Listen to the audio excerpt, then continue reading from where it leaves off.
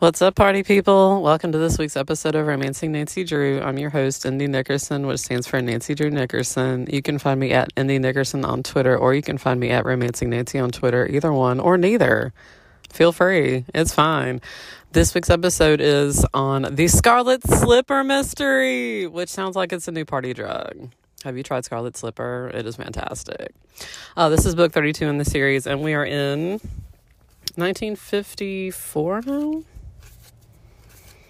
Yeah, we're in 1954, y'all. We are deep in the post-World War II period. There are TVs everywhere. Things are weird. The cover of this book is... I don't love it. I gotta be honest with you. I just don't love it. I actually like the revised version better, which has a lot of burgundy happening. I'm a fan of burgundy. This one, as you can tell by Scarlet Slipper, you're like, is it going to be ballet related? And bitch, yes, it is. So Nancy is on the cover, and she's one of three characters on the cover who is taking up slightly more space than them, so that's appropriate. She appears to be in some shack in the woods, so apparently enemy of the show L. Ron Hubbard has abducted her. He is enemy of the show forever now. Forever in our anti-hearts. She is... They have not yet decided that she is reddish blonde, even though in this one you could definitely say that she's got some blonde highlights with some reddish stuff happening, but that could be due to lighting discrepancies. She is pointing with her well-manicured finger at a scarlet ballet slipper, which does have some bearing on the mystery, but honestly, they could have chosen any random adjectives and nouns to go in this one. It's a weird one. It's fine. You can't even actually see what's in the painting, really. The wraparound cover shows a ballerina, but she's not really depicted with any sort of, detail. Yeah, so Nancy's like, this slipper! Like, her mouth is agape. She's like, oh my god, I have to have this! It is the fashion accessory of the season. No, it's fine.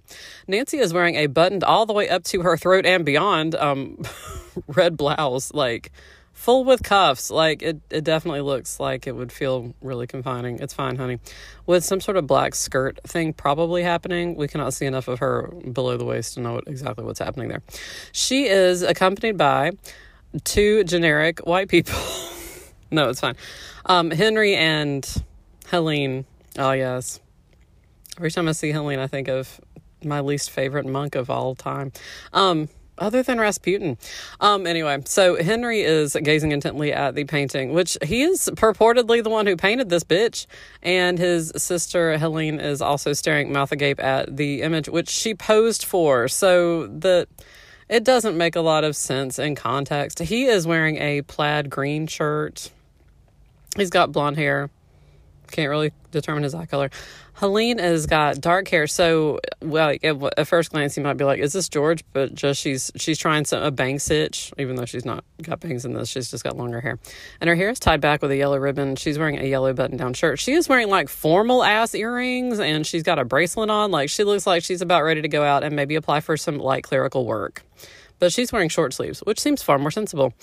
Anyway, despite the cover thing, I am going to say that this episode is dedicated to one of my writing besties, Little Miss Messy, who I was like, I'm almost certain that she told me that this was, if not her favorite, then one of her, like, top 10, because, of course, anybody who is a deep, hardcore Nancy Nett enthusiast, Clue in the Diary is, like, way up there, because that's the book where they met, and it was super cute, and everybody was like, yes. This one has got all chock full of some Nancy Nett shit. So and I'm not even actually sure that I'd ever read the original 25 chapter version. So when I was reading this, I was like, I am overwhelmed. This is fan-fucking-tastic. The mystery part, shut up. Nancy Nett, yes, y'all doing some shit right. I don't even know who's responsible for this, but you did good work. So let's jump right in. Nancy is, as always, real-life Disney princess, friend to all children and animals, is on her way back from New York because that is what she does. She just goes off to New York for reasons, even though in every book it's as though New York is both brand new to her and also a thing that she is deeply familiar with. So she's on a plane. Hilariously, they're like, it's a 4-engine transport plane, and this guy across the aisle is like, son of a bitch, the plane's gonna crash. And Nancy's like, only one of the engines has stopped. Which between the two of them in this situation, while I am always best, I would have been the we're going to crash dude, because holy shit, when an engine goes out on your plane, you should freak out. I'm just going to say it. She's like, it's going to be fine. This is the end of all my work. My beloved Centrovia, which when I read this, I was like, okay, Ukraine. I'm just going to substitute Ukraine at all points for that. It's going to be fine. Centrovia, okay. 1953. Again, like I said, we're deep post-World War II-ish. But later in the book, they refer to the fact that the Centrovia conflict apparently happened around 8 years ago, which would be 1945. So it's... Again, like, World War II would have been very much in public consciousness at this point. But there's also, like, the sort of realignment of Centrovia is apparently, like, an Eastern European nation, Western European nation. They never actually fucking specify where the hell this place is. But anyway. So it's Centrovia.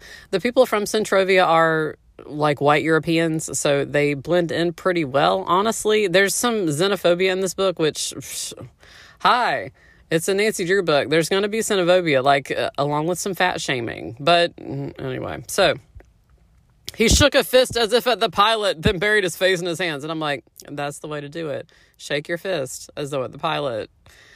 Same at all times. There were some people who get in the way. The guy quiets down. Nancy's like, see, it's fine. The plane lands. She's like, that wasn't so bad. And so he gets up, grabs his briefcase out of the overhead compartment and just hauls ass. Nancy's like, this is fine. Nancy put on the jacket of her navy linen suit. I love that she's like, for traveling reasons, sweatpants are the worst. I don't actually even know when sweatpants would have been a thing. But anyway, it's fine. Picked up her straw purse. I do love that the person who wrote this book saw the previous cover and was like, oh shit, she's got a straw purse with an N on it. I'm going to need to throw that in here. And walked slowly to the door. She paused to tell the stewardess how much she had enjoyed the flight, which I love. It's a nice detail. Like, you did good work. Person who wasn't actually driving the plane, just doing fantastic. Then hurried down the ramp where, of course, Bess and George in gay cotton skirts and blouses. Do they need colors? Shut the fuck up. They're gay, okay? They're gay. Just imagine it. George was a girl of the tomboy type. Her dark hair was cut in a sleek bob, and she had a slender figure, much like Nancy's. We know where you're going here. George's pretty cousin Bess, on the other hand, was plump and worried continuously about her figure, which, again, like, there's a lot that I would love to, like, unpack about Nancy Drew books and their relationship with weight, but another time. Nancy went, of course, to New York to visit Aunt Eloise. I don't know what Nancy would do if Aunt Eloise was like, I'm going to move to Alaska. She would be like, guess what, bitch? I'm going to come see you every fucking weekend. It's fine. She saw 3 shows, including a musical with wonderful dancing, and she told Bess that she would adore it, which sounds like maybe Bess is also planning a trip to New York, even though, anyway, it's fine. It's fine. Bess says that she has lost 2 pounds. There's a wonderful new dancing school in town, Nancy. All kinds of classes. I've joined one in reducing. So I guess a Zumba class or maybe some hot yoga. Although I guess you don't really dance in yoga. I guess you just do poses. But anyway, it's fine. The dancing school in question is owned by Helene and Henry Fontaine, who are depicted on the cover of this volume, who had recently come to River Heights from France, and that they were exceptionally fine dancers as well as excellent teachers. So as I said, Centrovia, but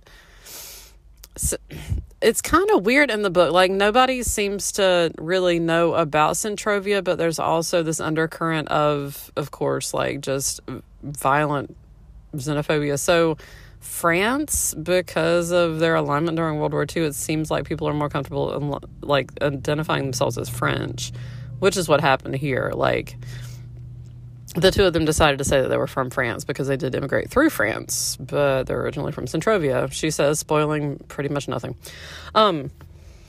Before each lesson, Helene and Henry give a talk on the history of the dance, which I was like, cool. I mean, it's fine. I mean, it's just to show how dedicated they are to it. But anyway, Bess apparently had left accidentally because she was on her way to pick up Nancy. She had accidentally left her purse at the dancing school. So Nancy takes her by there. And then Bess comes back very quickly. And Nancy's like, oh, I guess your purse wasn't there. And Bess is like, no, you got to come upstairs.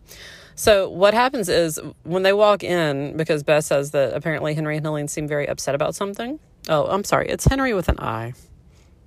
Put a little heart over it. It's fine. So Henry is a tall, handsome young man with blonde hair. He is leaning on an ivory and gold French provincial desk behind which his sister is seated. And I'm like, it's a new dancing school. It's a new dancing school that Nancy's never heard of before. She was not in New York for a year. Or maybe she was. No, she didn't have enough luggage.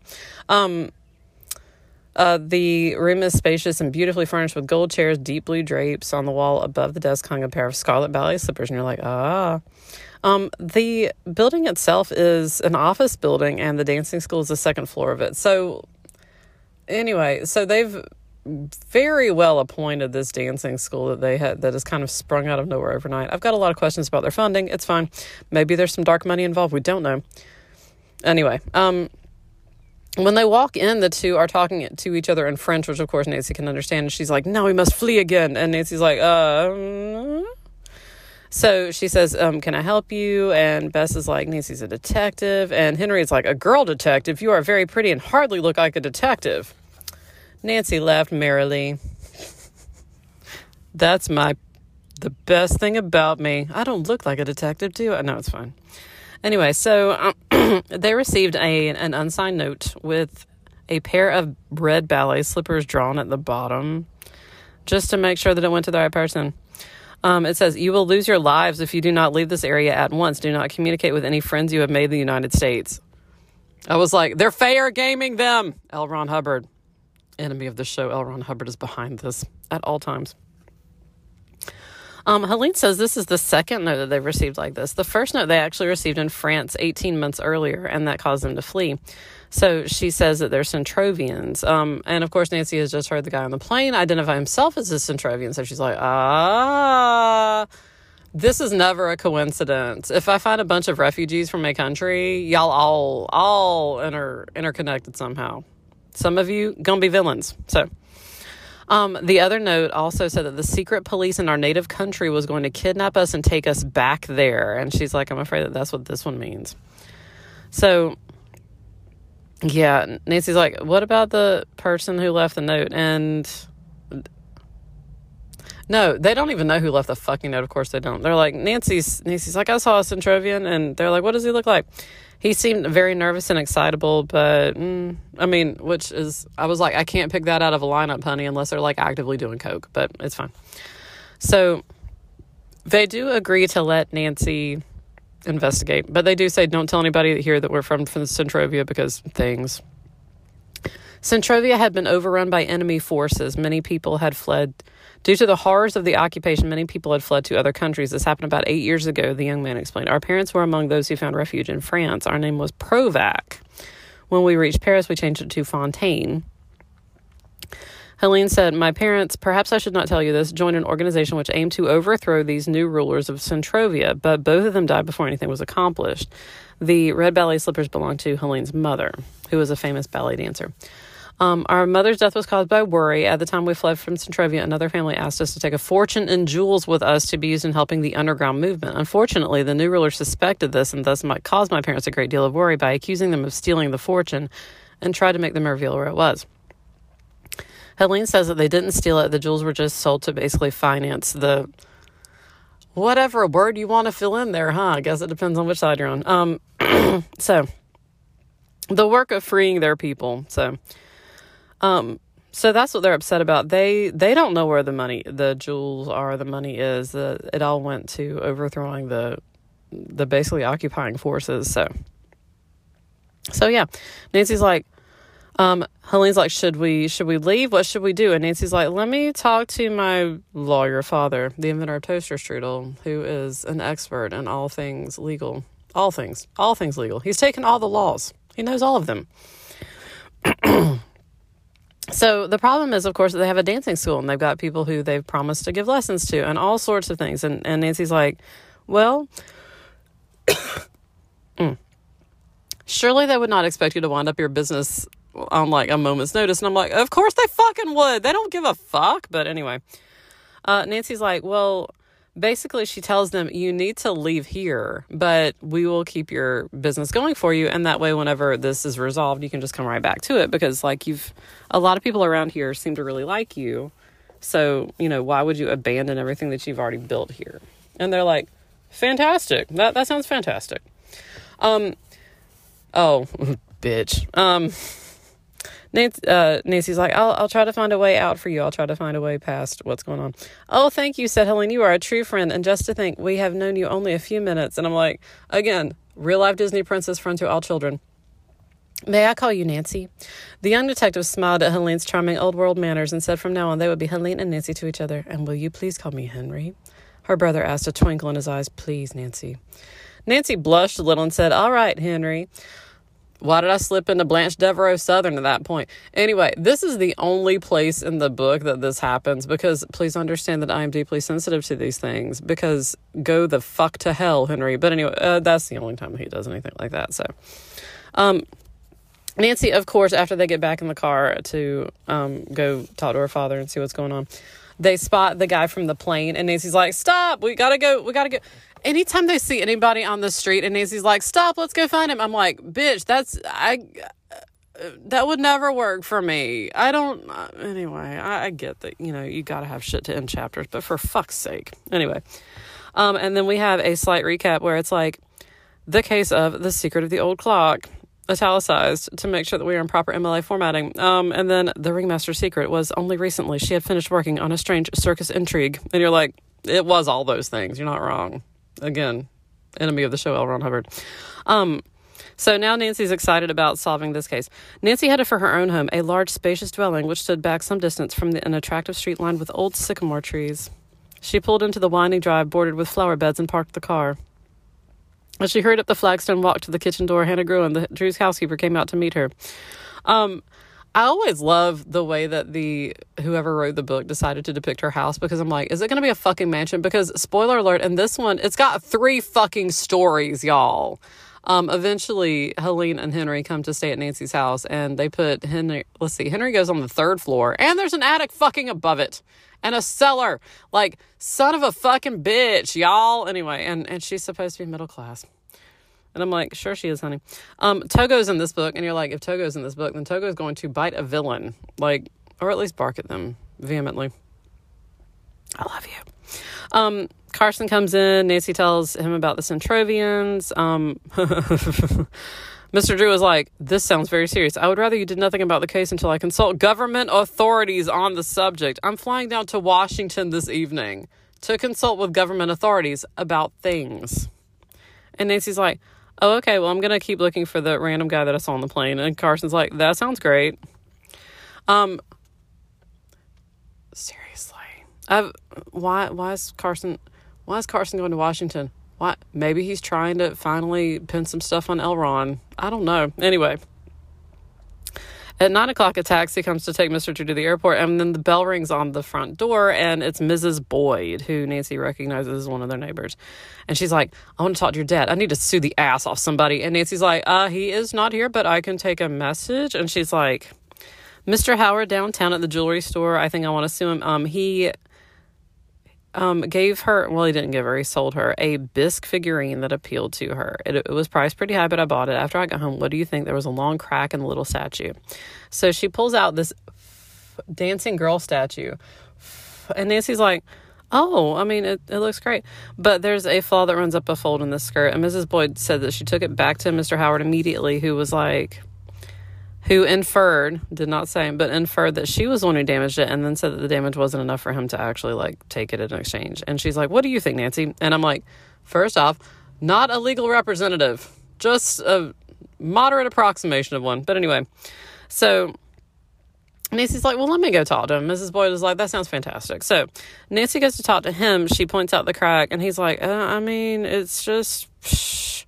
And Nancy's like, I think it was tampered with, though. And he's like, well, why would somebody do that? And Nancy's like, I don't know. It just looks like maybe somebody tampered with it. So he gets out a little thing to widen the crack, and the figurine just falls apart.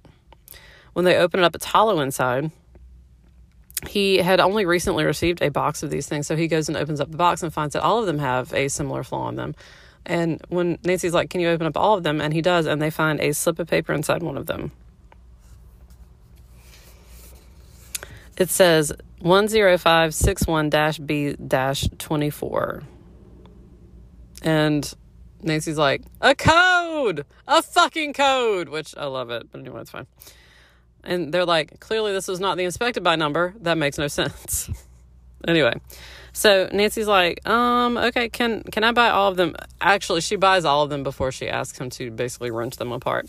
He says that he will sell her the entire box for $5, which is over 50 in today's money because we live in hell. So she's now got a box of broken figurines for, why not? Why the fuck not? Why not spend $50 on a box of fucking figurines? It's fine. Nancy decides that she will try to crack whatever the code is. She asks about the guy who delivered them, and the guy says that the person had red hair. His last name was Wart with an E on the end of it. He seemed like he was about 5'8", had graying hair.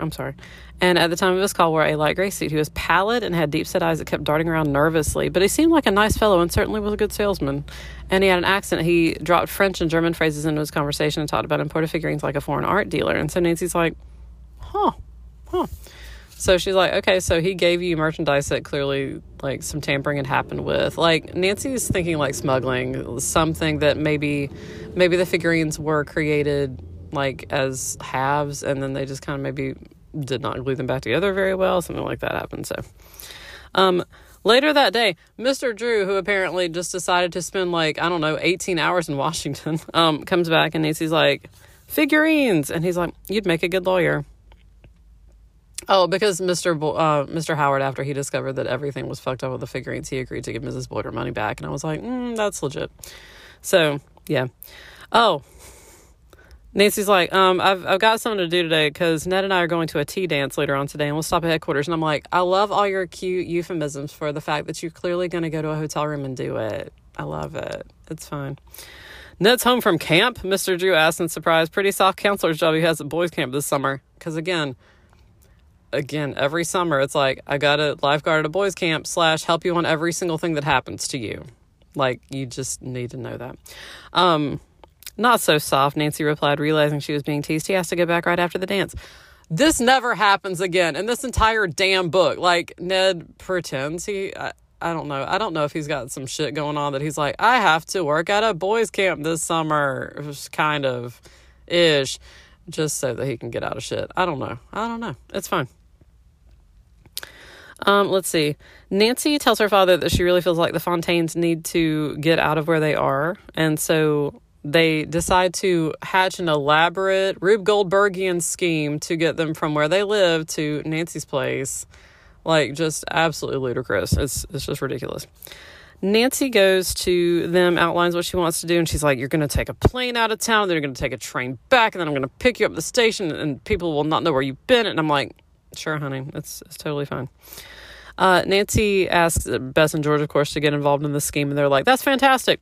They also decide they're going to take over the dancing school. So George is like, fuck dancing. No. Bess is like, I love dancing. Nancy's like, also love dancing. Have taken several years of lessons because this is happening at the senior center.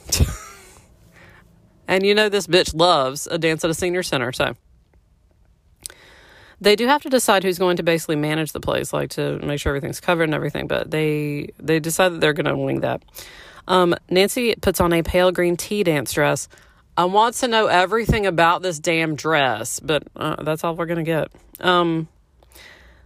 All the older classes are taken care of, but Bess and Nancy decide they're going to take on the little ones. Nancy had spent many hours in dancing schools and was quite accomplished. I love that she's like basically a Regency novel heroine, but it's fine. She's like, I also can do some light sketching. Let's see. Ned arrives, a tall, athletic young man with dark, slightly wavy hair and a ready smile. You ain't wrong about that. Hello, everybody. Any new mysteries? And Nancy's like, bitch, have we met? Anyway, so George is like, we need a manager for the dancing school. Do you want to apply? And Ned roared with laughter. There's nothing I'd rather do. He said, striking a ballet pose, which I do love that he strikes a ballet pose. He's like, I got this, bitch. I'm all things. I can take multitudes. But he does actually suggest his mother. I might have known you'd become involved in something like this. I can see our dates for weeks ahead being canceled. But seriously, I have a suggestion. Perhaps my mother could help out. Nancy's future mother-in-law, Mrs. Nickerson, is like, that sounds fantastic. Let's see. Ned has a new green sports car, which, I mean, when he's with Nancy, your car's going to take a lot of shit. So I get it. They decide that they're going to come back and help out with the thing. They're going to whistle as their secret code to each other. Bess and George are whenever they're on the outlook for weird men just standing near Nancy's house. And I was like, if a bitch is loitering near Nancy's house, first off, Why is there not like a security guard at the Drew home at all times, given how many times your house is fucking broken into? It's like on the daily. I'm just saying. Second, why are cops not patrolling your house constantly? Because again, you're wealthy white people. So maybe some Dobermans. I don't know. Anyway, Nancy and Ned go to the dance, which seems to be like an afternoonish thing, and then they're away until 9:00. I'm like, yeah, y'all banged in a hotel room. I love it. I'm here for it. I'm 100% here for it. It's fine. So they do their incredibly ludicrous thing. Bess and George spot a guy who's standing near and seems to be watching Nancy and her dad's house. They get the guy and they're like, aren't you from Centrovia? Like, George is like, I got this, because Bess, of course, is like, fuck this shit. She's afraid of everything. He paused to light a cigarette, so you know he's bad. So George is like, aren't you from Centrovia? Oh, I've been looking everywhere for you. I wanted to write an article in for the newspaper about you. Let's go interview you. And he like senses that there's something suspicious and is like, what's going on here? George is hoping that she will run into a policeman, which again, I'm like, yeah, you're near Nancy and her dad's home. Like, that seems like a legit thing. But he's like, mind your own business or I'm going to call the police. And I'm like, he was the one fucking loitering in a neighborhood with that, you know, that some shit's about to go down. Like, for him to threaten to call the police is ballsy. I like it. It's a bold move. It's a bold move. They don't hear from Nancy in the time that they thought that they would. Nancy parks at the River Heights airport, having driven Henry and Helene to the airport, and points to the waiting plane, which belonged to a friend of Ned Nickerson's. Like, oh my God, what the fuck? Like, Scrooge McDuck money. Fucking Scrooge McDuck money, y'all. Oh my gosh. Oh my gosh. Anyway, there's somebody at the airport that she sees staring at her. She's like, oh my God, what if they've been told? Somebody else comes up and is like, has a French accent. He's like, I'm a friend of the Fontaines. Where are they going? And he's like, he shakes his fist at her. If you don't tell me, it will go badly with you. You are playing a dangerous game, mademoiselle. And she's like, I've got nothing to tell you, bitch. Move it. Anyway, so yeah, it's just all bad. He actually follows Nancy from the airport and forces her off the road. And then, like, she has to stop her car because he's basically boxed her in. And that's when he comes out and threatens her. Another car comes by with a young couple inside. And they're like, the young woman inside is like, do you need any help? Nancy's like, no, but can I just follow you back to town? Because, safety in numbers. And they're like, oh, yeah, that's great. So they just let Nancy's car follow theirs, which is pretty cool. Eventually, they make it back, which is ridiculous. Nancy spots somebody outside and is like, oh, no. And it's her dad because he got back and was like, I'll just, be on the lookout. That's fine. Let's see. They show them they have their little midnight snack of sandwiches and milk. Oh, they're like little baby toddlers. Oh, God. At breakfast the next day, Helene notes that she forgot that she had signed up for a coaching job for the big charity show to be given at the senior center. It's the civic center, but oh my God, it's the senior center. Let's just own it. It's seniors. So Helene's like, can you tell Mrs. Parsons, who's in charge of it, that I need to give it the coaching? And Nancy's like, sure. So when she goes in, she finds out that for the show, the main soloist has also like basically pulled out of it. Her dad was helping with her. He's gone. And she's like, everything's falling apart now, Helene, and blah, blah. And she's like, oh, and also Millie Koff, who is the solo performer who had to pull out. They checked out of the hotel last night with no explanation. She's from Centrovia, and you're like, Centrovia, of course. Mr. Koff is a writer. He's an eccentric, excitable person. His daughter is the talented ballet dancer. So, yeah. Basically what happens is Mrs. Parsons is like, how about you take the part? And Nancy's like, girl, I'm okay, but I'm not great. And Mrs. Parsons is like, fuck that noise.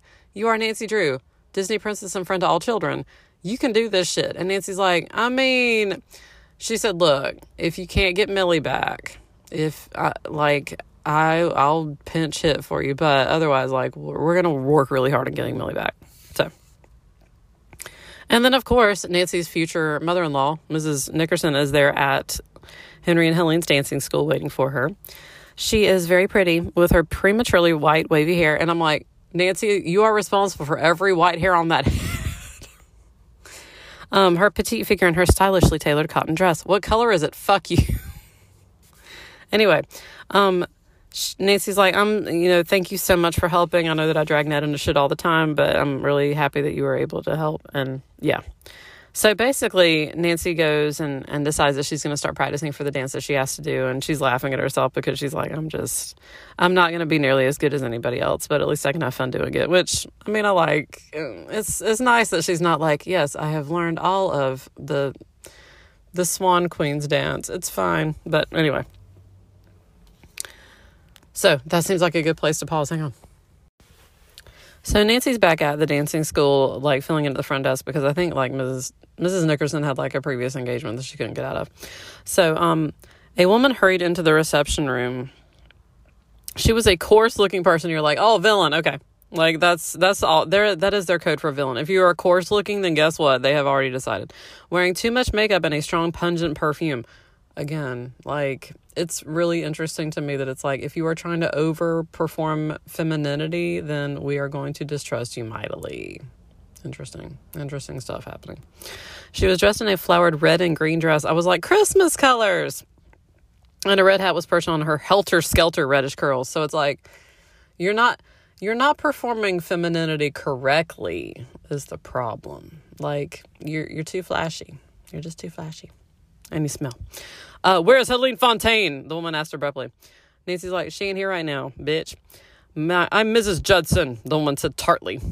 Helene is a good friend of mine. I've heard she left town. The idea of her going without telling me. What's her address? And I'm like, I guess this would work on some people, but I would just stare at her and be like, what the fuck business is it of yours? Because if she wanted you to know, she would have told you, bitch. But anyway, that's me. That is not Nancy at all. Nancy's like, I'm afraid I can't give it to you. Because it is my own, bitch. Anyway. And she's like, she wouldn't run off without telling me. I need to know where they are. And Nancy's like, I cannot tell you. And then she goes into a tirade. And Nancy's like, look, girl, you need to leave. Like, we're done here. So Nancy actually gets out from behind the desk to escort the lady out. She's like, there are children present. You need to shut it. So Mrs. Judson, shook herself free, turned halfway around, and jammed her elbow hard into Nancy's hip. And Nancy falls the fuck down the stairs. And you're like, of course she does. If Nancy has to perform anything like a dance or a golf, she's going to get injured. And it's going to be bad, but not enough to prevent her from doing so should the need arise. She might have to power through some shit. She might need to pop an oxy. We don't know. But anyway, so Nancy's at the foot of the stairs like, what the fuck? And Mrs. Judson just proceeds down the stairs and walks over her, like, prone corpse. And Nancy's like, holy shit. And she doesn't even, like, say, oh, are you okay? That was a bad thing that just happened. She's just like, fuck you, buddy. So Nancy, of course, can't really get up at that point because her right ankle won't support her weight at that time. And George walks in and is like, what the fuck? And Nancy's like, this bitch not be down the stairs. Go get her. Go get her. George tries to follow her, but George actually follows Mrs. Judson to the post office where she picks up some mail that apparently was sent to her general delivery. She gets an upset look on her face. She tears up the envelope, but George does manage to get a piece of the envelope that she doesn't discard appropriately, which has a stamp on it that says Par Avion. So fun. Anyway, yeah. In the meantime, Bess, who is old hand at this, who knows exactly what to do, puts some ice on Nancy's ankle and binds it up so that it'll feel better. So Nancy looks at the bit of envelope that she's got and she's like, this is interesting. And so she gets Hannah to steam the envelope off, and they find underneath it the exact same code that Nancy found on the slip of paper that was inside the figurine. And Nancy's like, oh, yes, I love a fucking code. I love it. Whenever Henry and Helene find out that Nancy was basically thrown down the stairs by this coarse, not performing drag well person, they're like, we never meant for you to get hurt. This is too dangerous. And Nancy's like, bitch, I eat this for breakfast. Like, I don't know what I would do with myself if I were not being tossed downstairs. It's fine. I'm a stunt lady. It's fine. They do not recognize Mrs. Judson. They don't know who that is. They don't know the handwriting that's on the envelope, any of that. So, yeah, it's fine. They try to solve the puzzle, but they can't find anything, honestly. which they're like, it could legit be anything. It doesn't seem to be any sort of substitution cipher. They try some stuff and none of it really seems to work. So Helene feels bad that they were not allowed to basically pay for room and board. And so Nancy's like, girl, we look at all this room. We're fine. We're fucking fine. So Henry says, I used to be a portrait painter, so let me paint your portrait as like exchange for letting us stay here. And Nancy's like, that sounds great. My dad loves having paintings of me. They fill the house. It's like some sort of weird Dorian Gray situation, and I'm fine with it. So let's do it. Anyway, so Nancy poses for her portrait in a dainty ice blue blouse. I like it. I like the symbolism. It's like, Henry, you cannot touch this. So, yeah, good times. They go to the police station. They drop off the code to see if the police can crack anything. And I'm like, the police seem uniquely terrible in this entire series. So good luck with that. Like, especially later with the thing that's going to happen that I'm not going to spoil for you yet. Nancy and George go around town. They're trying to find any clues on any of the Centrovians that are just wandering around town. They do find that the Judsons apparently were inside. The woman called the man Raul or something like that, R-O-W-L. And Nancy's like, that was probably Raul. So cool. What were they talking about? And she's like, I didn't hear the first part of it. They seemed to be arguing. The woman finally said, you better come across with a nice bit of jewelry from me or I'll spill the beans. And Nancy's like, yeah, that sounds right. Anything else? Anyway, apparently the man was upset that she lost the envelope for the letter that she passed over. And Nancy's like, yeah, because I got that bitch. They also are trying to find maybe where they're staying so that they can find out anything else about them. They go to an apartment building nearby that is on the same road that they mentioned in conversation in passing, because of course that waitress was like, I wrote everything down and they said something about Oakwood Avenue. And Nancy's like, thank you. So they go there. There's a French guy who lives there, Guillaume, who has a waxed mustache. And I'm like, Hercule Poirot. It's fine. But anyway, so he's like, hi, ladies. And Nancy's like, yeah, do you know anybody else who lives here who's kind of trash? And he's like, oh, the Judsons. Yeah, they moved out this morning. And Nancy's like, fantastic.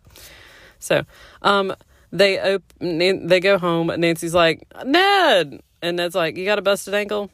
So Ned says, well, I thought we could have a date tonight. Nancy's like, we kind of need to stay home. Like, cause he mentions they could double date with Henry and Helene. And Nancy's like, yeah, we should probably stay home because they can't be out for reasons. So, and also busted ankle. So they decide to stay home. So they just have a little 4-person date, which is adorable, like playing cards and stuff.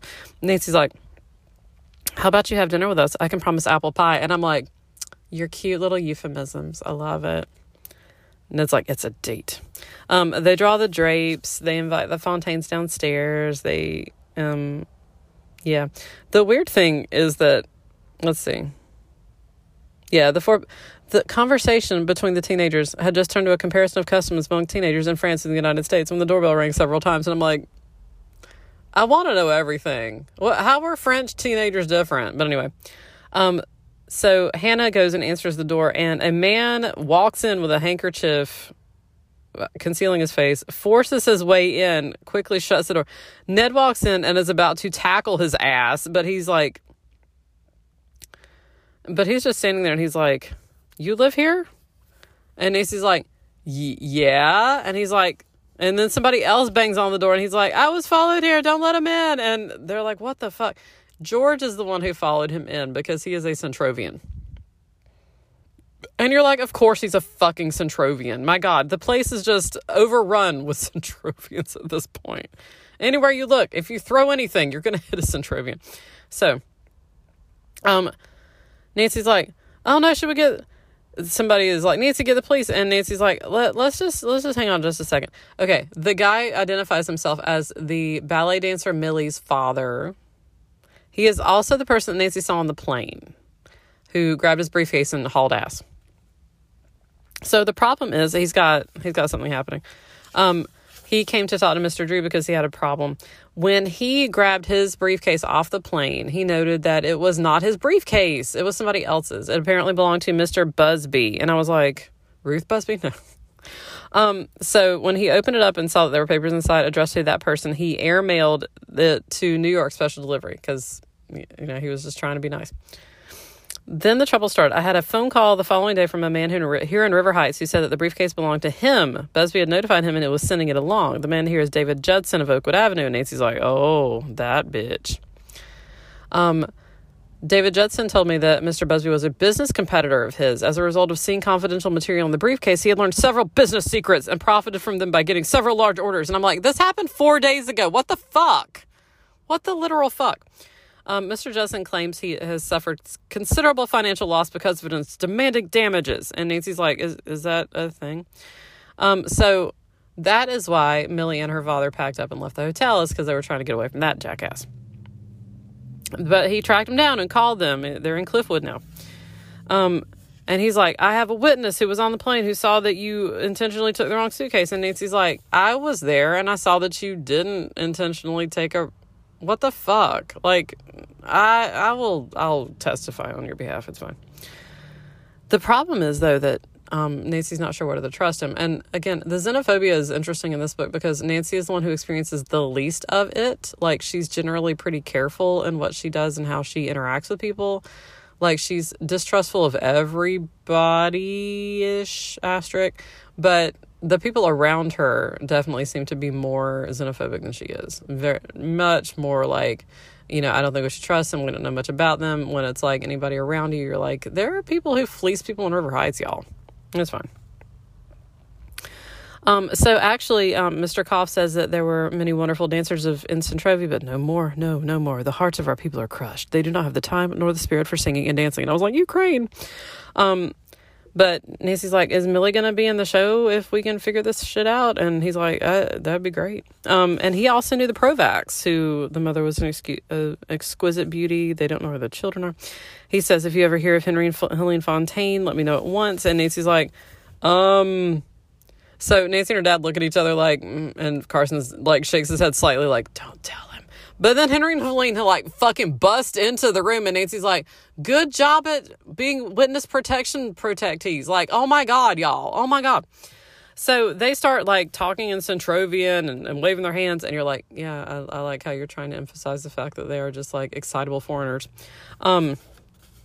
Everybody runs in and they seem very excitable and they're like, are y'all about to fight? Because we don't know what you're saying and you just seem super excited. And they're like, no, we were just telling we were catching each other on. We are excitable people. We were saying nothing which you should not hear. Again, with the whole, like, if you're speaking a different language, then clearly you're trying to hide something from me. Like,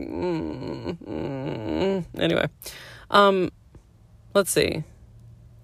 So they tell each other their stories about the notes. Nancy's like, oh, yeah, we thought that you were the one who sent the note to Henry and Helene. And he's like, no, I would never have done that. Like, that's not a thing. Will you take my case? Et cetera, et cetera. George is like, I don't know whether to trust him. The Fontaines are like, we trust him implicitly. And Carson and Nancy are like, I don't know. And then Helene and Henry are like, oh, well, maybe we said too much. Because again, like, you don't know who's involved in this Trovian actual, like, underground movement and who's, like, a mole in the underground. And there's a lot going on. That's fine. So, now that they know that Henry and Helene are there, Ned's like, okay, so my family has a cabin on Cedar Lake. It's a little place. At the end of this book, they have a party in there and they've jammed like 20 people in there. And I'm like, so when you say little, you're like, in comparison to Nancy's like 5-story shit happening. Anyway, they're not using it right now. I'm sure my parents would be glad to let you live there, while they're in hiding, basically. And so they're like, yeah, that's great. So they pack up food and everything. Nancy and Ned take them out there. As soon as Nancy, Ned, Henry, and Helene leave, Mr. Drew drops George back at her house, gets back home. Hannah gives him a phone call, and he says the call was from Mr. Coffey. Has received a good lead in connection with his case and wants me to join him in New York, so he's just leaving by plane. I'm going to meet him there. I'll take the next plane that leaves in about an hour. So Hannah's home alone because, of course, everybody else is off doing other errands. And a man and a woman wearing masks are at the front door, like, because somebody knocks at the front door, and Hannah's like, oh, I guess Nancy must have forgotten her key. But when she opens it up, they, of course, rush inside, masked, slam the door. Where are the Fontaines? And so it's a bunch of them, like, trying to pimp slap Hannah and be like, where are they? We're going to fuck you up. And then Togo, of course, comes after them. And the guy, like, grabs Togo and wraps him up into a drape from the hallway. And they're like, if you don't tell us, you're going to regret it the rest of your life. And that's the end of the chapter. So we pick back up with Nancy and Ned, who are like, we're so glad that you were able to stay in this cabin. When they pull up to the cabin, though, there's a light on inside, and Ned's like, hang on, I'll be right back. Ned's like, I'm just gonna play this off. When he goes up there, a couple of his fraternity brothers are using it. They have a standing invitation to use the place whenever they want to. Side note, I read this and was like, is there a reason that they would? Okay. Because, like, from that point on, I was like, clearly the two of them are in a relationship, and Ned is like, you can use my bathhouse anytime. So they're like, oh no, you got fraternity brothers who are staying here, and we don't want to put them out or anything. And Ned's like, there's no reason that you can't all stay here together. You can depend upon the boys to keep our secret. I'm like, because we're keeping theirs. In fact, it might be a good thing to have a couple of strong-armed guys on hand if any of your enemies show up. And I'm like, sure, that's fine. Helene laughed. I have heard much about these American fraternity boys. It will be nice to meet some of them, and they will be glad to meet you, Ned said. And I'm like, 'cause you're a dancer. No, it's fine. Anyway, two good-looking youths, one tall and blonde, the other short and dark, strode down the path, and I'm like, y'all know it. Steve and Art are the gay couple who Ned is hoping to... No, it's fine. So they decide to stay there. Steve says, late tomorrow night we have to leave, and I'm like, they have to get back to their lives. They have to... gently romantically part. It's fine. They decide that they're going. Nancy says, Helene and Henry, when I call you, let's have an identifying word. Scarlet. And they're like, yes, this is perfect. And I'm like, y'all are adorable. It's like you're legit playing as spies. It's fine. They get, I forgot. When they left, as Nancy and Ned drove back to River Heights, they were silent for a while. Then Ned chuckled. It isn't often that I get a chance to ride along the Muskoka River with you in the moonlight.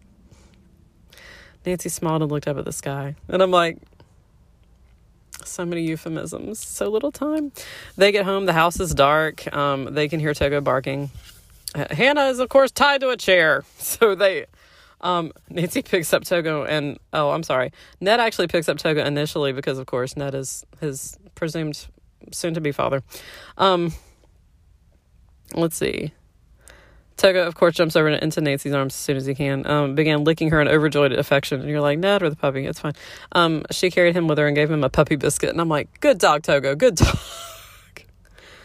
Hannah, of course, is just, like, overcome because she's like, they were so mean to me and it was really bad. And Nancy's like, let me get you some tea. And I'm like, exactly.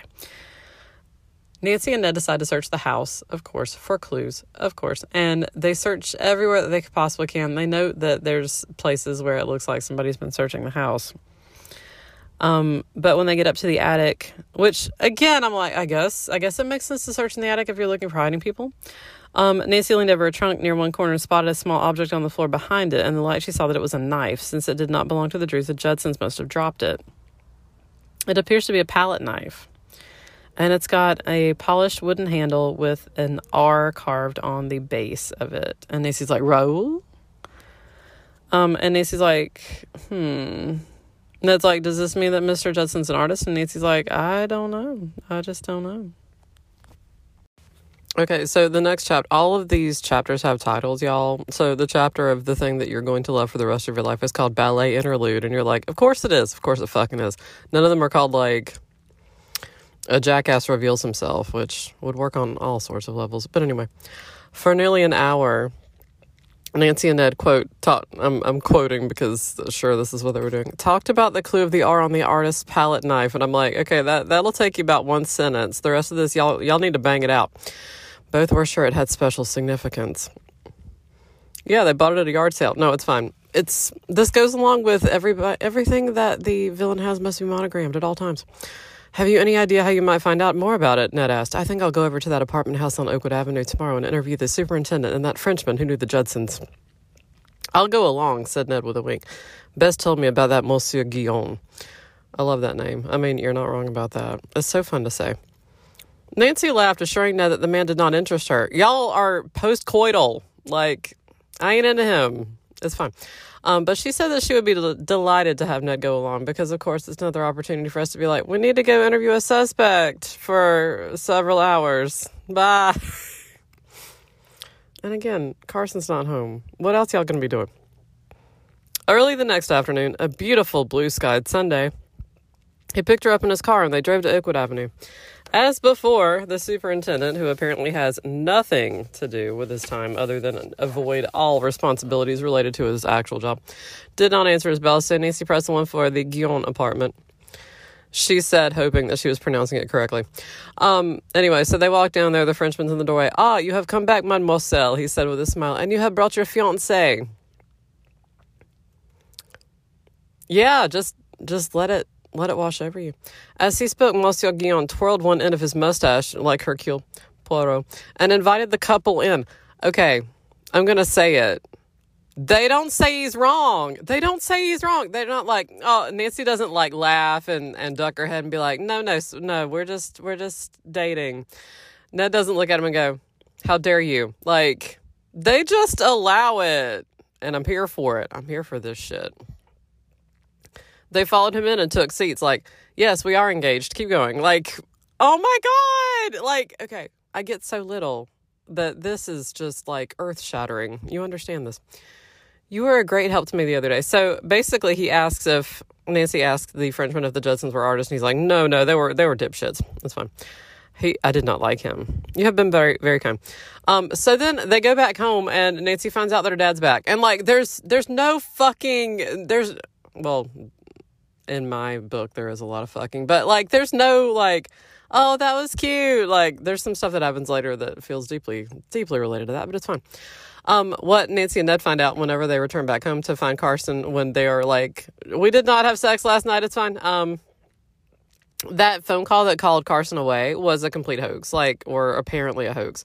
There was nobody there to meet Carson's plane. Mr. Koff, whenever Carson reached him, said that he had not made the call. Nobody understands what's going on. He was thunderstruck. There's no one there.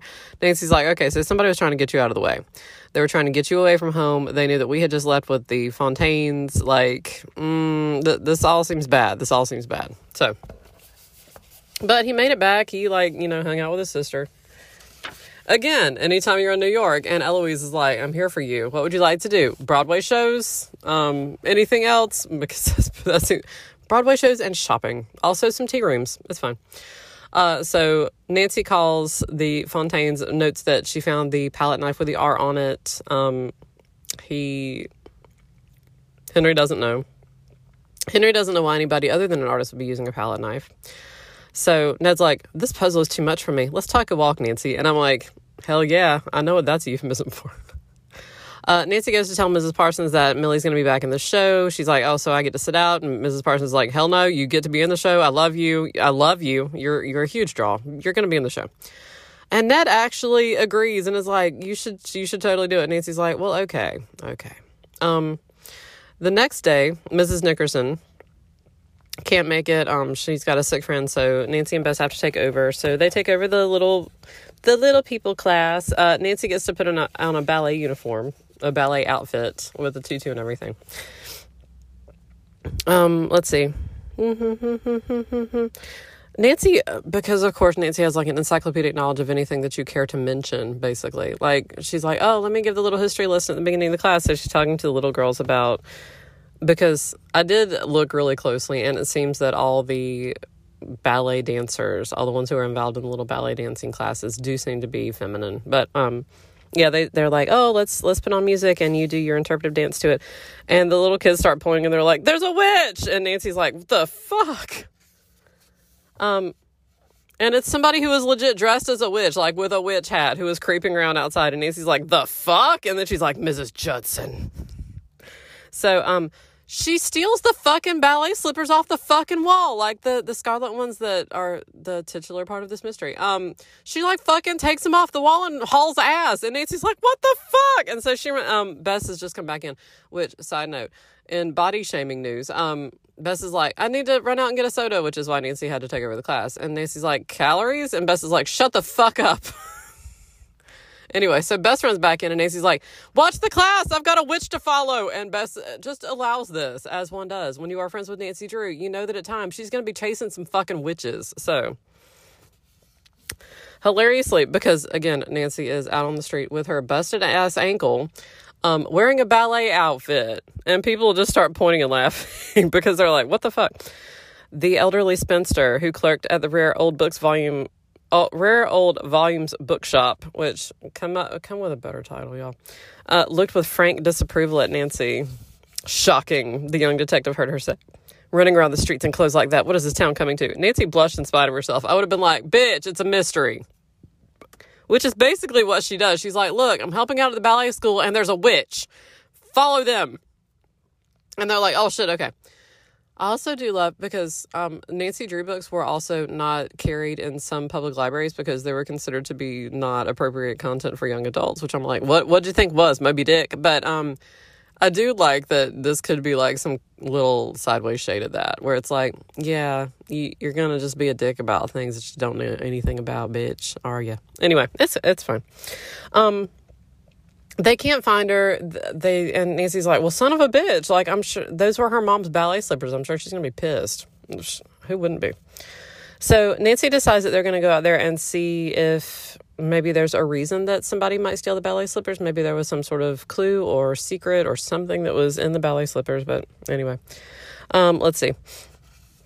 Her dad, Nancy's dad, says that he would be happy to go with her to Cedar Lake.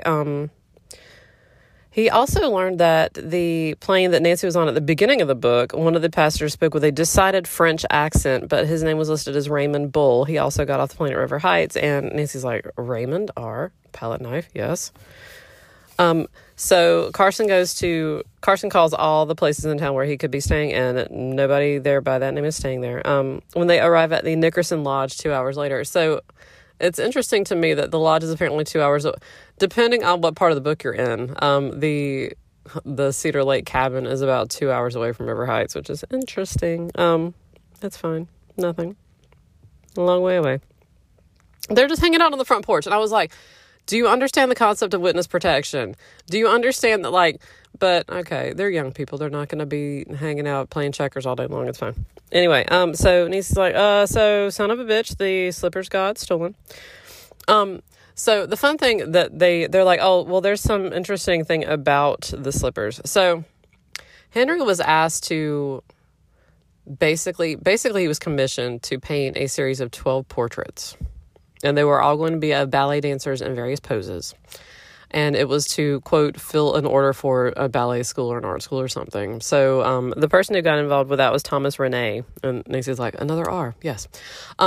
So that person basically commissioned Henry to complete the work. He was not allowed to sign it. He was not allowed to acknowledge it. Like, it all seemed really fishy. And also, the person who commissioned it also wanted his wife to pose for the portraits, but she was terrible at ballet and posing, and also seemed to be flirting with Henry a lot, and the husband seemed to get really jealous, and it was just all super, super awkward. So Henry basically got his sister to pose for the portraits instead.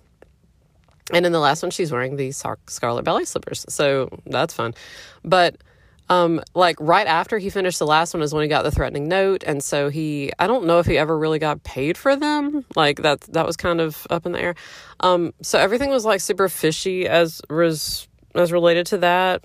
He's not sure what the hell happened. He's not sure where the paintings ended up. He knows where he painted them.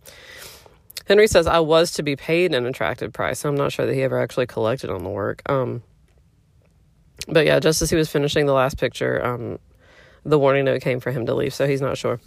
So they're not quite sure what was going on there, but Nancy poses for her own portrait for a while. Let's see. Yeah. Here's the thing about this book, like, and I'm going to go ahead and fucking spoil this shit. The paintings were made so that somebody could, because Henry uses the method where you basically pile the oil paint on top of each other so that I think they call it anyway, it's mentioned in the book. The specific method is mentioned in the book. So if you look at the surface of the painting is going to be bumpy, like it's going to have ridges in it from where the paint is. So what somebody did actually is, after he finished the paintings, they modified the paintings slightly by putting some gems into the paintings. They like put them into some oil paint and then lumped the oil paint on top of a place where it would normally already have been, or a place where it wasn't, but it wouldn't be natural for it to be. And that's how they smuggled the jewels into the country. Because if anybody checks out the art, they're probably going to be checking out the frames. So they're not going to be checking out the actual painting. And if you were to like x-ray the painting, you wouldn't necessarily need to see anything amiss. They figured this out later. The palette knife would be involved in this because, of course, you would need a palette knife to scrape off the paint to get out the gems that you needed. But they're able to recover some, of course, because if you are doing this, you're not necessarily going to remember everywhere that you threw some paint on there. And Henry actually demonstrates to Nancy how this would be done, which makes Bess, who was there at the time, go, are we sure that he's as innocent as he says he is? Because he knows how to do this. And Nancy's like, I'm sure he's fine, I guess. Because, again, the whole xenophobia thing. Anyway, so Nancy decides that she wants to track down the paintings. After they basically figure out what happened, that the paintings were used to smuggle the jewels into the United States, they decide that they're going to call places where it would be normal for these things to be placed. So they call dancing schools. They call different places where it would make sense for, portraits of ballet dancers to be. So they track down some of them, and they do actually find evidence in the paintings that that's what happened. They see like some of the modification, and they are able to recover some of the gems that were stolen in it. So that's what happened. So they know that Thomas Rene is apparently involved in something that's apparently smuggling gems into the country. So that's fun. Whenever they track down the paintings, they do find that all 12 of them were shipped to the United States on various days during the past 12 months. Raoul Amiens, which, of course, we have an R on a palette knife, so every suspect's going to have an R in his fucking name. Yeah, so they know basically that they've got this Raymond Bull, they've got Thomas Rene, they've got Raoul Amiens. They don't know if any of these are the same person. They just know that they're apparently involved in all this. Nancy places an ad in the paper, which, as you remember from our recent episode about the Nancy Drew Files thing, placing ads in the paper can be hazardous to your health, but it's fine. So they write, she puts an ad in the Gazette for a painting of a ballet dancer to see if she can locate any of them, because she's hoping that they're going to be nearby, because of course the people who are involved in the smuggling seem to be nearby. Nancy, of course, as a result of this, does get a threatening note that's like, stay off this case. So that's fun. The weird thing also happens that Mr. Koff, remember, he's like, oh, I'm going to stay in town and I'm going to tell the Judson to fuck off and it's going to be fine and my daughter's going to dance in that show and they can just shove it.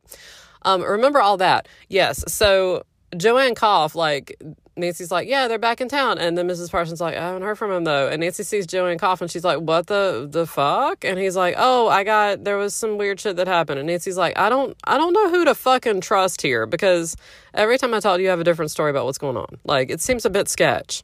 I mean, do you have people after you? I'm pretty sure you do. But also, like, I don't know. Everything's just super weird. He's like, oh, we just stayed overnight somewhere else. Like, some weird stuff was happening, and it's fine. And so, yeah. Nancy mentions the names of the people that she thinks are involved in the smuggling. She's like, are they friends of yours? And he's like, no. And then he's like, are you trying to... And she's like, oh, I just don't know what's going on. I'm just trying to find them. So yeah, Bess and George are like, I don't know. I don't know about any of this. The threatening note, stop your detective work at once or you will find yourself in grave peril. And you're like, bitch, you already are. So, I mean, it's fine. It's fine. Bess is so shaken by the note that she, like, doesn't even go when they hit a green light. She's like, oh no, this is really bad. And George is like, what the fuck? It's fine. It's fine. They go to another dancing school. They find that they find one of the oil paintings. One of them sells Nancy the painting for like $10 because she finds out that it's involved in smuggling. She's like, fuck no, I don't want to do that shit here. The next interesting thing that happens is that some fair gaming happens because Elron's behind all of this. Anyway, the dancing school, like half the class doesn't show up the next day. More than half of the little ballet dancing class, the one that Nancy and Bess have been taking care of, they don't show up. Nancy reaches out to them because she's like, what happened? Is there some sort of thing going on? And one of the moms tells her that she received an anonymous note. An anonymous letter informing them that the Fontaines had disappeared because they were wanted by the police authorities. The letters indicated that the dancers were involved in a serious scandal, which would reflect on the children if they continued at the school. And Nancy's like, that is bullshit. That is fucking bullshit. They are fair gaming you. They are fair gaming. They are trying to smear their names. Like, they're just being bitches. Send them back. And they actually trust Nancy over the anonymous letters, which, again, is correct. And so they start sending their children back to the school. But Nancy's like, this is just fucking underhanded as shit. And, of course, it costs you nothing because it's anonymous. So it's fine. Let's see. Nancy finds the portrait of Helene, so that's fun. And she buys it for $35, so that's fun. And a guy with reddish hair is the person who sold it to that person. They take it to Henry and Helene, who are like, oh, yes, okay, so this is what happened. They were putting gems into the painting, so they demonstrate how to do it. They think that it's fun. Hilariously, after that, Nancy's like, I'm feeling hot, let's go for a swim. And Bess is like, in my clothes. And Nancy's like, I've got a spare swimming togs, for God's sake, in the trunk of the car. And Helene has an extra suit. And I'm like, I would need there to be tags on, and for that little liner to still be intact. Like, I'm not gonna borrow your swimsuit. It's fine, honey. I mean, it's fine. And nobody else seems to care. I would have been like, if Ned were along, I would be fine with y'all skinny dipping, but it's fine. Anyway, it's cool. They go to Harwich because they apparently also have one of the paintings, so they check that out. Nancy also like scrapes off and uncovers a sparkling fucking diamond. And the woman's like, fuck no, I can't have this shit. I can't have this shit. No. So that's fun. Nancy decides to go take the picture that she's recovered to Henry and Helene. So they're driving up to the cabin, but there's somebody behind them. And they go up and they run into basically some road work that was not marked off. And a person, like they get up, there's a bridge over a stream was down. Sawhorses have been set up to warn motorists, but there was no sign when they enter the road. Nancy's like, this is bad. So somebody pulls up behind him and is like, don't turn around, do exactly as I say. And Nancy's like, and the person climbs into the rear seat of Nancy's open convertible. And I'm like, this seems avoidable, really, that you should maybe put the top up. It's fine. So she sees the Judson, the male member of the Judson couple, that was sitting in the backseat of the car. And he's like, it was clever of me to pick up your trail. Yes. And Nancy's like, okay, Scooby-Doo, it's fine. Anyway, he's got a palette knife, and Nancy's like, of course you fucking do. So he like puts it up in the front seat and he's like, I'm gonna slash you with this if you don't listen to me. And George sets her jaw grimly, and Bess is like, I'm gonna faint. And I'm like, all these things at once, it's fine. So he tells Nancy to lead him to the Fontaines because of course they were leaving River Heights to go see the Fontaines. So Nancy's like, okay. So hilariously, like, Nancy's like, well, of course I'm not gonna fucking lead them there. But so she drives to the house of a sheriff's deputy. She's like, I hope he's home. And so when they pull up, they park in his driveway, and he walks out of his house wearing his full uniform. And the guy in the backseat's like, fuck, and jumps out of the car. And Nancy's like, fuck yeah, you are. So again, the fun thing, and they're like, we've been kidnapped. The guy in the back of the... Anyway, so he gets out. But the thing that happens, and again, I want to note this again. Supposedly, the Cedar Lake cabin is maybe about 2 hours away from River Heights. Nancy leads the car to the house of a sheriff's deputy that she knows. And then she knows that the guy is apparently running in the direction of the cabin. And I'm like, honey, if you were driving for 30 minutes, it's an hour and a half in a car. Calm down. Anyway, so she's nervous that somehow, based on all of this, that the Judsons are going to find the cabin. So they get in there. They reach... they reach the place and everything is locked up tight and nobody's inside. And there's signs that maybe somebody searched the place. So they're worried that either Henry and Helene were threatened and so they fled, or that they were kidnapped. Either one of those things happened, because it's like they left their stuff there. It seems odd. Nancy leaves a note. She doesn't hear from him. Oh, also, there is a phone in the place, but it's a party line, which Nancy's like, and I'm aware that it's a party line. And I'm like, because you and Ned have been exchanging sweet nothings and people have been like, y'all been banging over the phone line. Like, how do you, it's fine. It's fine. Anyway.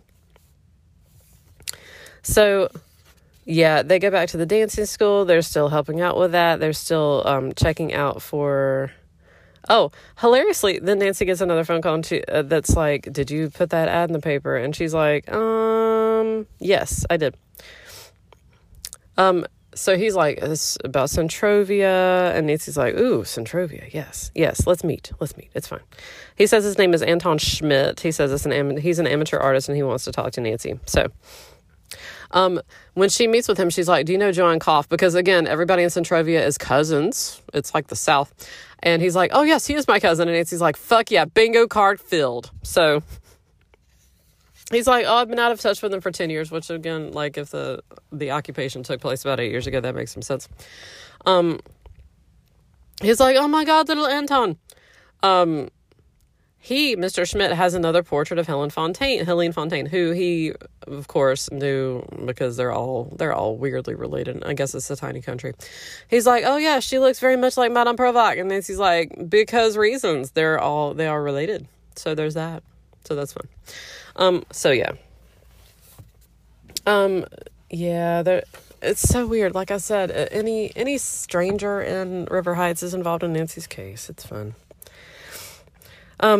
Apparently a bunch of gems were stolen from the group which is handling the Centrovian underground movement. So it sounds like the jewels that the Provac parents were asked to move got stolen and then are being smuggled out of the country by being put into the paintings. And so anyway, the thing is that the end of the book doesn't actually go into enough detail for you to understand what the fuck's going on, mostly because it doesn't matter. This is mostly about like Nancy discovering clues and everything. So we're not specifically interested in the details of the overthrowing of the country. It's like, and we're going to go back and hang out with us, and this is never going to come up again. This is never going to be a thing that we're nervous about again. So yeah, good times. Weird. Okay, so Hannah, the next morning after they've been reuniting Centrovians, Nancy gets a telegram and it says, your help no longer needed. It's from Cliffwood. Any continued interest in our case on your part will prove embarrassing to us and dangerous to you. Helene. And Nancy's like, hoax. Immediately the phone rings and Nancy hears a weak, frightened voice. Nancy, is that you? Yes, who? This is Helene. Please come right away, too. There was a scream and the sound of a crash as though the instrument had been torn from Helene's grasp and the line went dead. And Nancy's like, one of these is a lie. And I'm thinking it's a telegram. So the telegram came from Cliffwood. So Nancy's like, I'm going to go over to Cliffwood and see if I can find out anything about the person who sent this. So George thinks all of it was staged. She thinks that that all of it sounds like it's just all meant to draw Nancy off the path or something. When she goes to track down the telegram, the person has no information about it. It was, the sender refused to give an address. It was paid in cash. It was a woman, kind of loud in her dress and speech. And Nancy's like, yeah, I'm familiar with that witch. It's fine. So, Nancy goes to talk to her future mother-in-law. Like, legit, she goes. Then Ned calls, and he's like, hey, how about a late afternoon ride and dinner with me? And I'm like, I love all the euphemisms that you're using in there. Okay, it's fine. You need a rest from the Fontaine case. Nancy agreed to go. She put on her pink sports dress. I have so many questions. Is it a sporty dress? Is it a casual dress? Is it a shirt dress? Is it a piece of lingerie that we are calling a sports dress with a trench coat over it? I've got a lot of questions. Anyway. She agreed to help Mrs. Nickerson with some of the clerical work until Ned arrived. She's like, I'm going to wear like a full stockings and garters get up, but just understand that it's for your son. Nancy asks if they can go to Cliffwood. She spots Mrs. Judson when they're on the way there going into she calls it hilariously a self-service grocery. And I'm like, what other sorts were there? Like, you just drive up and give some imperious orders to some sort of clerk and some groceries magically arrive, a delivery service possibly. Like, it's just weird to call it a self-service, I guess, because all of ours are self-service now, basically.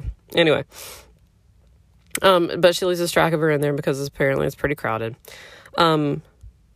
They note that she gets on the train, so they follow her. Every time the train stops, they go into the station to see if she gets off, and then they get back on to see. Nancy does actually find her when the train stops in Brandon, and inside Mrs. Judson's handbag, Nancy sees the stolen ballet slippers, and so the stiff toes on them have been pulled apart. Nancy concluded that Mrs. Judson had been looking for something in them. So a cop comes up and Nancy's like, arrest this woman. And Mrs. Judson's like, arrest her ass. She was harassing me. So they take them all to the local police station. Mrs. Judson's story is that Helene and Henry are the smugglers. Her husband is not involved. They're just trying to track them down. They are the good people. They are good people. So anyway, she's like, my husband and I never stole anything, blah, blah, blah. And of course, Nancy immediately, hilariously, her eyes filled. Okay. Nancy's like, this loud bitch is married to David Judson, who is also known as Raoul Almian. Mrs. Judson sprang across the room toward Nancy. The police will never find him. I'll never tell where he is, she screamed, her eyes filled with hatred for Nancy, whom she tried to claw, but was promptly stopped by Ned. Ned's like, people try to pimp slap my girl all the time. Try again. When the fracas was over, I adore that fracas was used.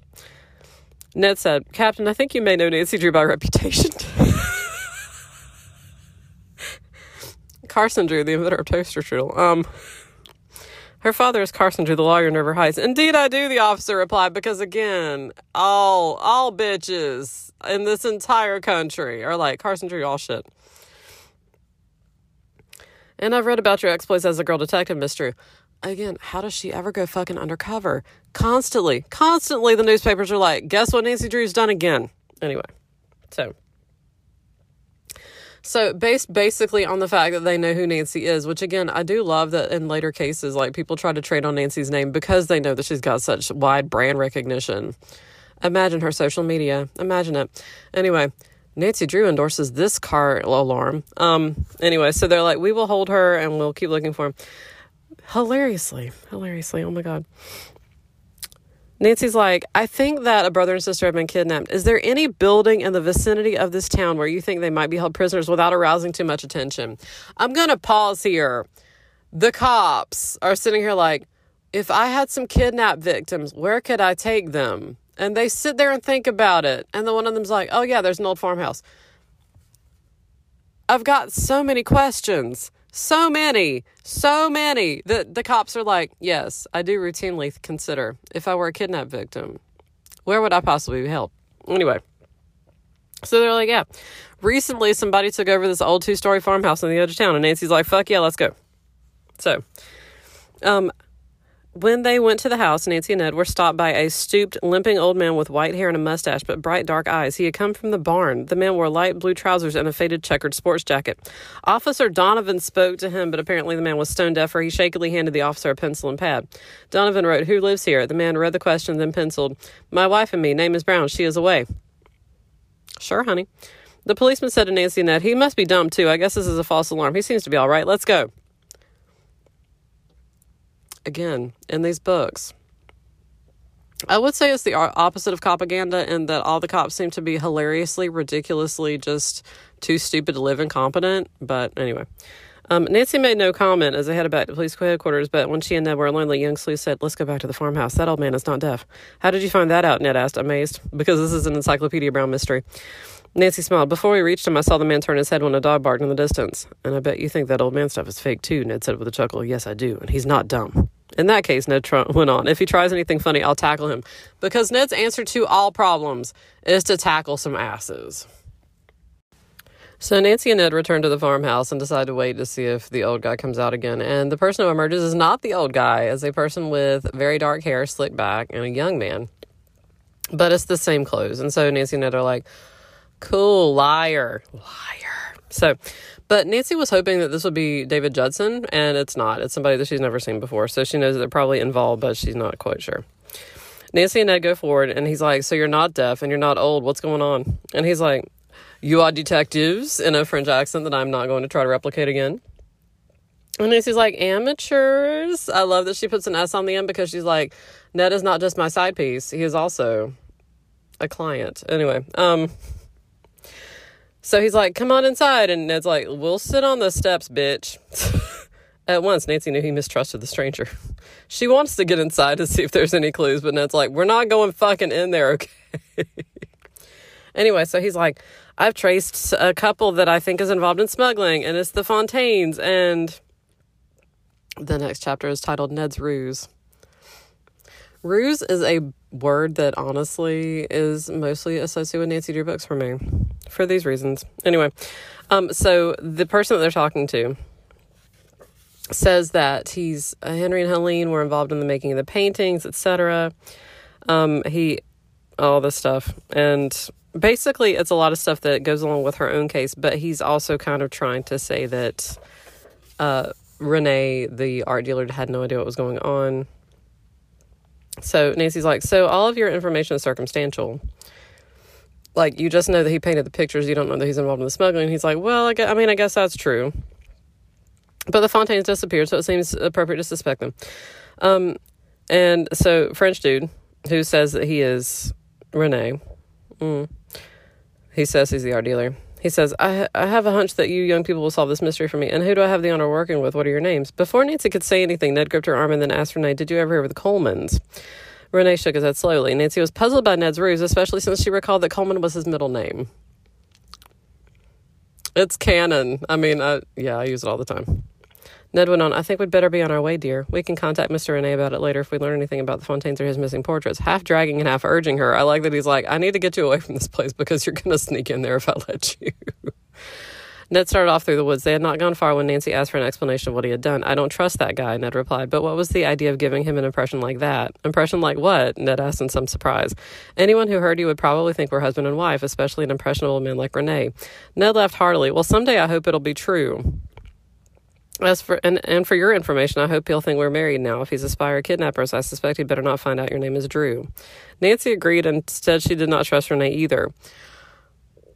Again, Nancy doesn't protest. Nancy doesn't say anything, which, I mean, you can read that either way. You can read that as her saying, like, I'm not going to do anything to upset Ned. Like, it's fine with me if he thinks eventually we're going to be married. Like, I can get out of this later. But also the whole, like, it seems playful between the two of them. It's like, it also seems like a thing that he doesn't often necessarily do. Like, she makes it sound like this is the first time he's ever done anything like that, which I love all parts of this. I love that Ned's like, we're married and just stay the fuck away from her. And yes, I'm here for this. I'm here for all of this. You know it. Anyway, so Nancy decides that she is... Ned says that he's going to go back and watch the farmhouse. Nancy says that she's going to go get the police. So Ned is waiting there, but dude gets out of the farmhouse, goes to and catches up with Nancy in the woods, gets her into, she got into Ned's car by that point. She has the keys to Ned's car. He gets the keys to Ned's car away from Nancy, gets her into the car, gets the car away from there. Ned's, of course, meanwhile, waiting at the farmhouse. When the guy gets back to the farmhouse and Ned's like, why are the police not here yet? Like, Nancy said she was going to come back with the police.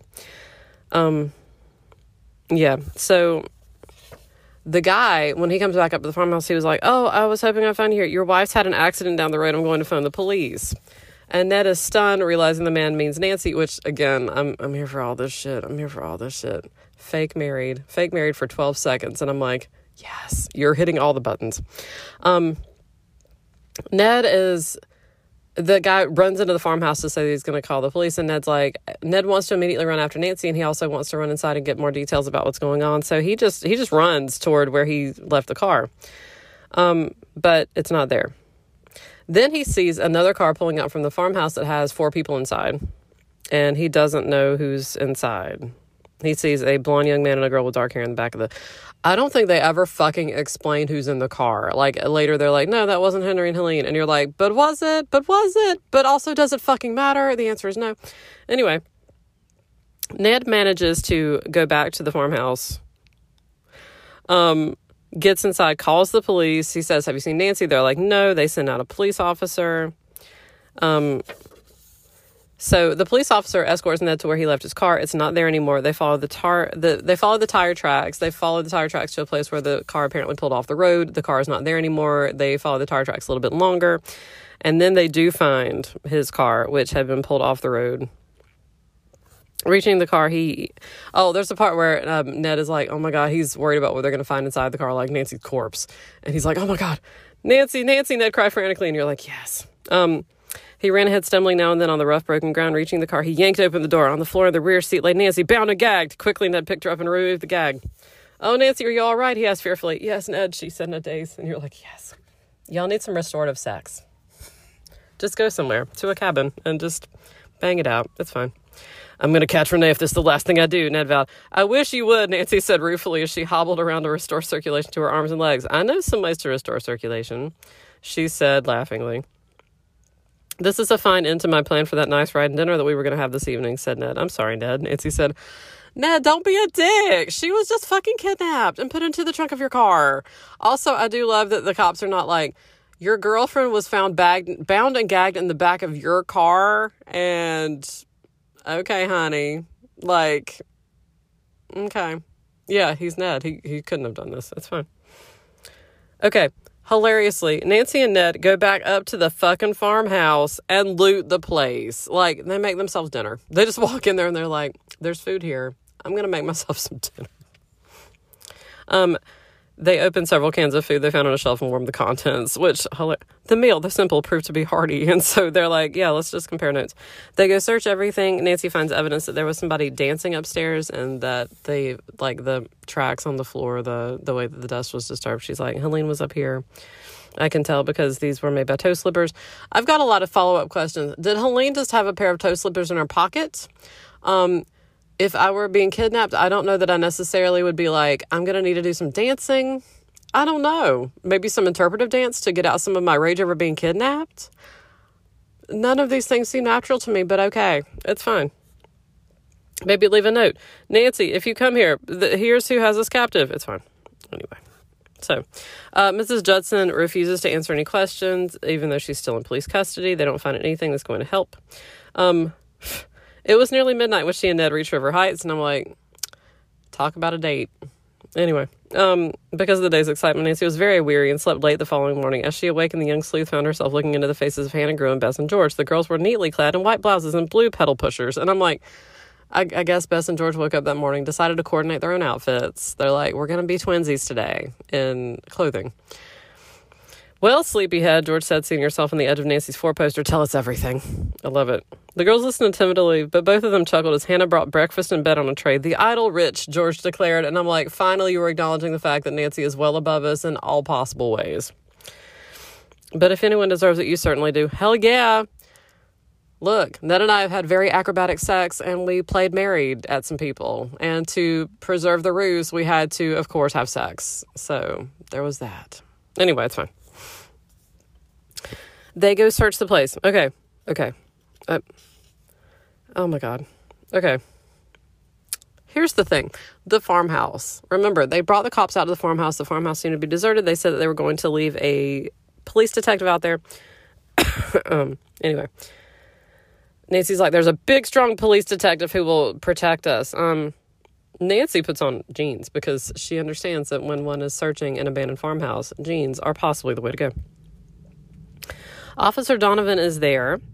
They go into the barn, and there doesn't seem to be anything in there. They go in the hayloft. They do find a briefcase that, remember earlier when Mr. Koff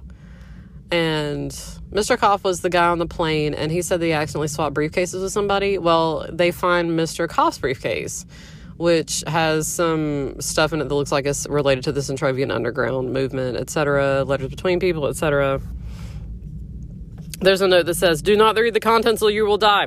That's ridiculous, George said in disgust. Nancy, you aren't going to let that stop you, are you? And I love that it's like, Scientology says that you are not ready for this OT level. This OT briefcase is full of secrets and Xenu. So you need to walk away or you will not survive. Anyway, there's an envelope that says, from Red Busby. And Nancy's like, I think that's the red-haired man. That's just the vibe I'm getting. That's the name of the red-haired man. Hilariously, when they go into the house, they don't see Miss Officer Donovan.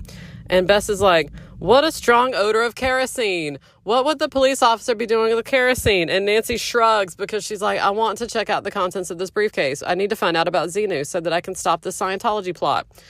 I'm going to pause here.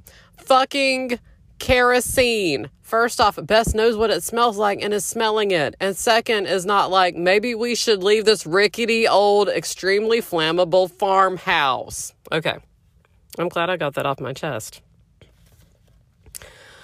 They find a note that mentions that code that they found under the postage stamp at the beginning of this thing. And then they hear something in the hallway, and it's Henry and Helene who are running into the farmhouse. And Nancy and her friends are like, what, you were kidnapped? What the fuck? We were spirited away, Helene replied. So let's see. They keep smelling kerosene, and they're like, I'm sure that the police officer is just doing something involving kerosene. And I'm like, no part of that is comforting. No part of it.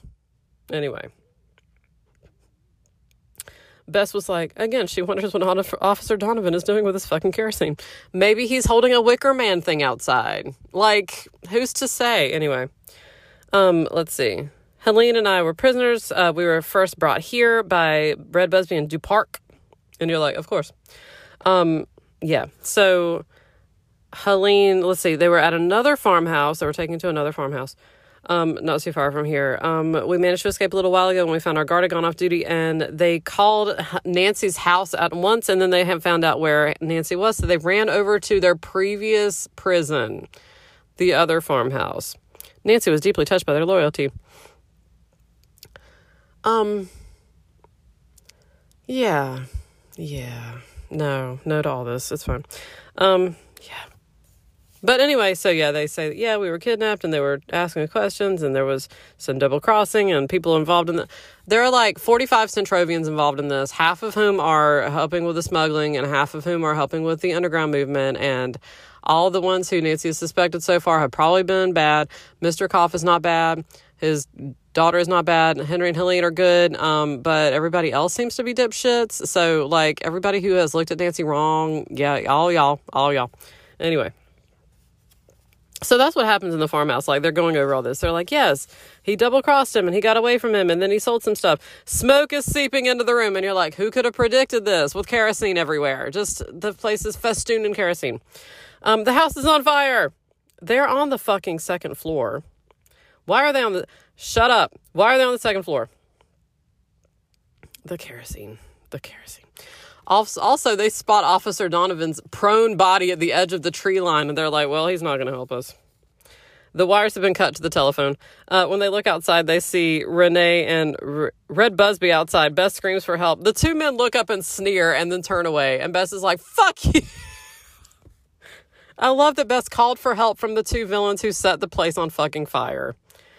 They can't run off and leave us. Nancy's like, they're going to fucking run off and leave us. So they decide that they're going to, of course, as one does in these situations, knot together some bed sheets and form a rope so that they can descend to the bottom stair.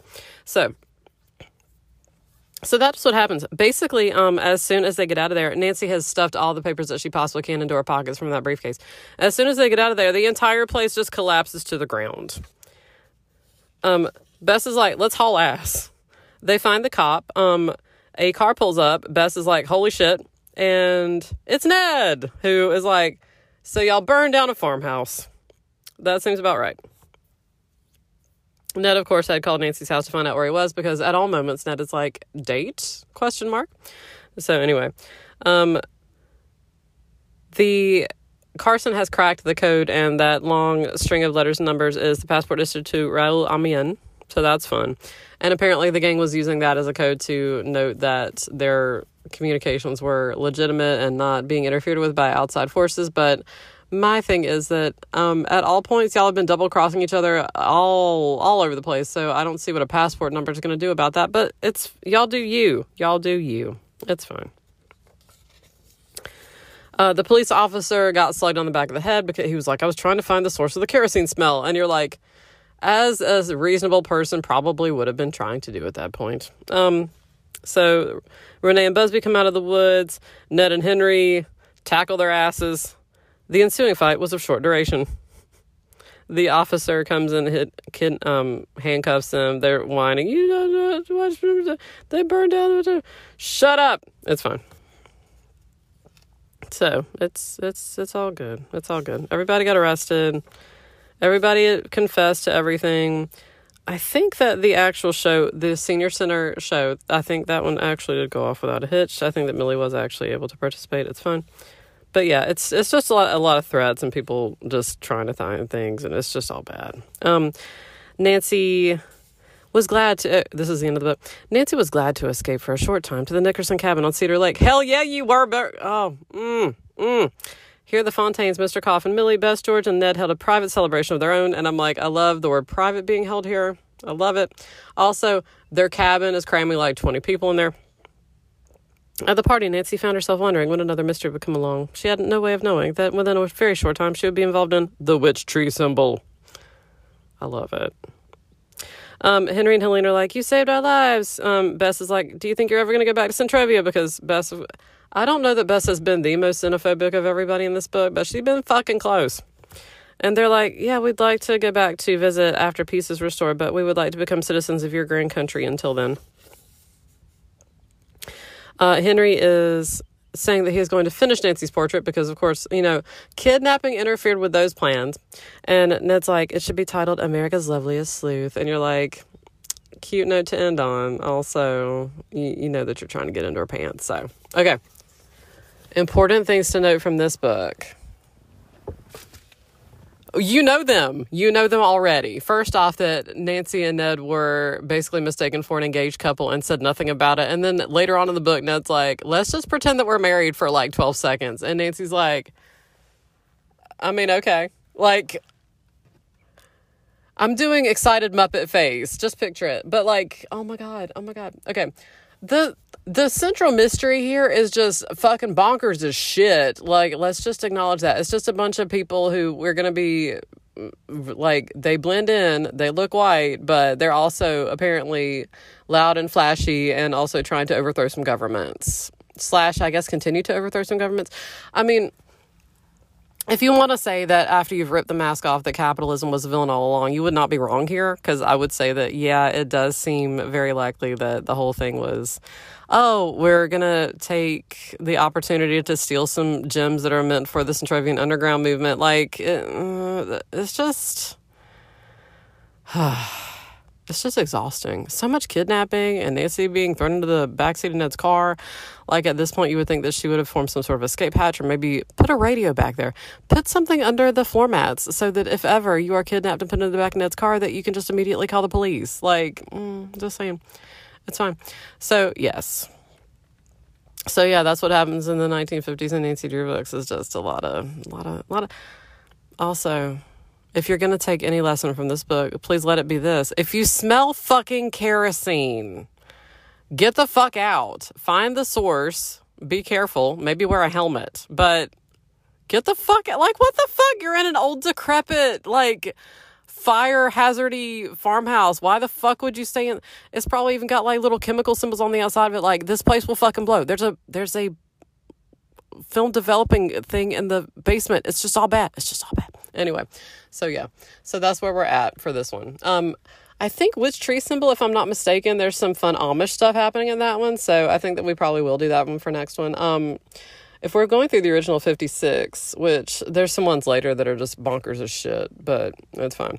So yeah, we probably will hit up Witch Tree Symbol for next time. I will flip through it and see if Ned makes an appearance. I feel like there's some stuff there's some shenanigans on an Amish buggy, but maybe that's just my wishful thinking. So in the meantime, as always, keep an eye out for L. Ron Hubbard, who at any point may be like Gene Parmesan, wearing a captain's hat, pretending that he does not have ill interest for you. And stay sleuthy, my friends.